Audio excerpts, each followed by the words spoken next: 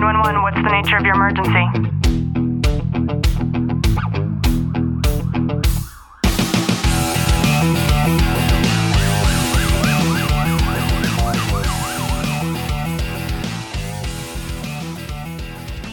Welcome back to another episode of Tactical Living by Leo Warriors. I'm your host, Ashley Walton. And I'm your co-host, Clint Walton. In today's episode, I know that there have been a lot of holiday parties and the stories have started to surface, and people have been talking to me a lot about some of the things that they experienced or that other people experienced during their festivities.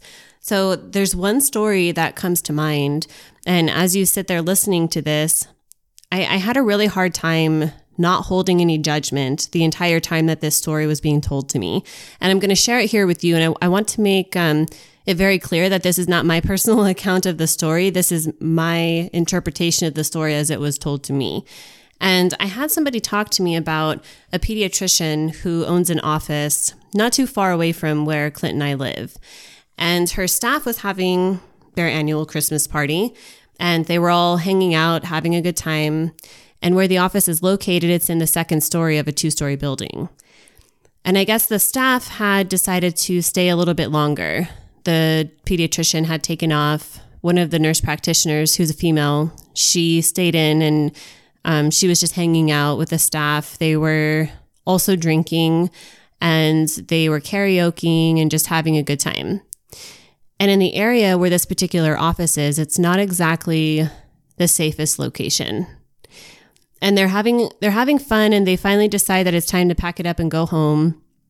And so some of the staff, you exchange presents and things like that. So they're going in and out of the building to their car, putting things away. And apparently, as one of the girls was putting things into her trunk, she was approached by a man, and he asked if he can come inside to use the bathroom. And somehow it was understood that they allowed the man to come upstairs and to use their restroom. And the entire staff that was left at the location just so happened to be all females, including the nurse practitioner. And so as soon as they let him come into the building and they let him go into the bathroom and they saw him close the bathroom door, every single one of those women ran out of the building and they decided to call 911. And as I'm hearing the story, I'm like, why the fuck would any of that happen? First of all. But I continue to listen to the story. And as this woman's telling it to me, she says that the police came and who knows what the man was doing when those women left their building. But apparently, and I don't know that this is true or not, but they said that the police came, they arrested the man, and then they found a car with 3 other men that were sitting in there waiting for this 4th man to come out. And the whole story just seems so ass backwards and convoluted to me because, number one, had that happened, why would you introduce the man to come upstairs into your building to go to the bathroom? And number two, if you felt that fear, what would compel you to run out of the building and leave the man in there to call 911? And number three, what 3 grown men who were up to no good would decide to just sit there, hang out, and wait when they saw a unit approach? That the whole thing just sounds almost fabricated in so many ways. And I'm sure there's more to the story that you just weren't told. But I can't even wrap my head around it. It doesn't make any sense because, one, why would they even allow someone to go into the restroom once the office is closed for, I'm guessing, late evening time? Yeah, it's probably they dark outside. They said it was like around midnight. That's even more sketchy. Like, I wouldn't even let someone into our station at midnight to use the restroom. Like, and that's me working. Like, they have to find somewhere else to go. The bottom line is there's more to that story, and maybe, and I'm going to play devil's advocate here, is maybe they were intimidated by this gentleman, and if they feared that maybe if they didn't let him in, there was going to be some sort of other problem.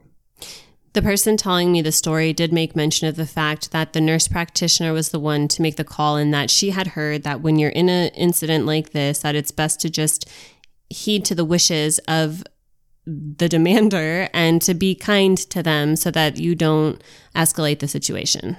So I could get that if you're being robbed, if you're having some traumatic incident occur, other than someone just walking up asking at midnight, can I use the restroom in the office, please? I mean, I'm sure that's not how it was said, but that kind of goes into biases. Is everyone has their own feelings and emotions around any instance. This guy could have been completely harmless, but they could have been intimidated based off of what they've experienced or what they've seen all the time on the news by someone raping a female or robbing them or doing whatever it could have been. That's all they know. They think that is their truth at that moment. Yeah, and I hope that this was a great wake-up call for them, regardless of what the truth is to what happened in that situation. But in me having managed a pediatric practice for 13 years, I had very specific protocols in place when it came to the safety of my staff. And one of them was if there was just a single staff member in the office while we were closed, which we often did, the doors were to remain locked. But if there was more than one of them and both were comfortable, the doors could remain unlocked so patients can come in and out and drop off paperwork, pick things up. And our lobby doors, so there was a door from the lobby into the back office, was always to remain locked. And they were asked to tell a white lie and say that our bathroom was not in working order right now. And our building was situated to where it was maybe a half a block away from an AM/PM. So we asked them to just please go to the AM/PM if they need to go to the bathroom. And having that safety measure in place, but it went further. There was also a safe room where it was a very secure room to where if there was some sort of breach or they felt uncomfortable or someone came in when they weren't supposed to, they can run into that room and lock it and very easily barricade themselves into a safe space. And then also there was this exit plan that I had in place for them, depending on where they were located inside of the office at any given moment.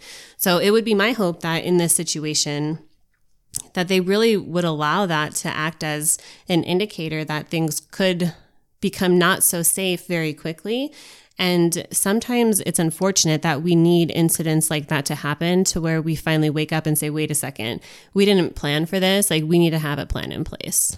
Well, and I think it's different for you compared to other people as well, because it goes into that concept of sheep and sheepdogs and wolves. Those are the three types of people that are in this world. And most people are sheep. And as they say, police officers, military service members are sheepdogs. Now, there are wolves disguised as sheepdogs, and I wouldn't deny that. But then you have the people trying to take advantage of which are the wolves. And they just prey on the sheep. And so most people have this day-to-day bubble wrapped around them of nothing's going to happen to me. I see that on the news, but when it does, they're so ill-prepared to deal with it, they don't know how to react. They freeze. That goes into that fight or flight response. And it sounds like all of them had that flight response and just ran. Whether the guy had ill intention or not, that's kind of screwed up in my mind, because if they did truly arrest him, maybe he did do something wrong, or maybe they just removed him from the premises. I mean, people have this misconception of someone being arrested because the cops come out with him and they're talking to him, compared to walking out in handcuffs and driving away with the person. Yeah, for sure. And in a situation like that, especially if it's that late at night, there's alcohol involved, it is a public facility. I just truly hope that there had been some changes made with regards to that. And that's just to ensure the safety of everybody involved. And as you sit there listening to this, perhaps there's a time in your life where you weren't necessarily prepared for something that had taken place and you wish that you were.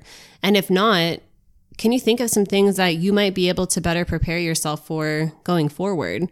Safety is something that's so paramount, especially in this day and age. And whether that's just stopping for a moment and creating a safe word for you and your family to where you know that there's danger close by, or it goes a little bit more in depth and actually creating a plan for the worst case or possible scenarios. I think it's important to have those conversations and to open up that dialect, especially with the people that you're around every day, be it your coworkers, your place of work, and especially your family. And most importantly, if you have kids, so that everybody knows what to do and why it's important to do it. So we hope that you are off to an awesome day, and we'll talk to you next time.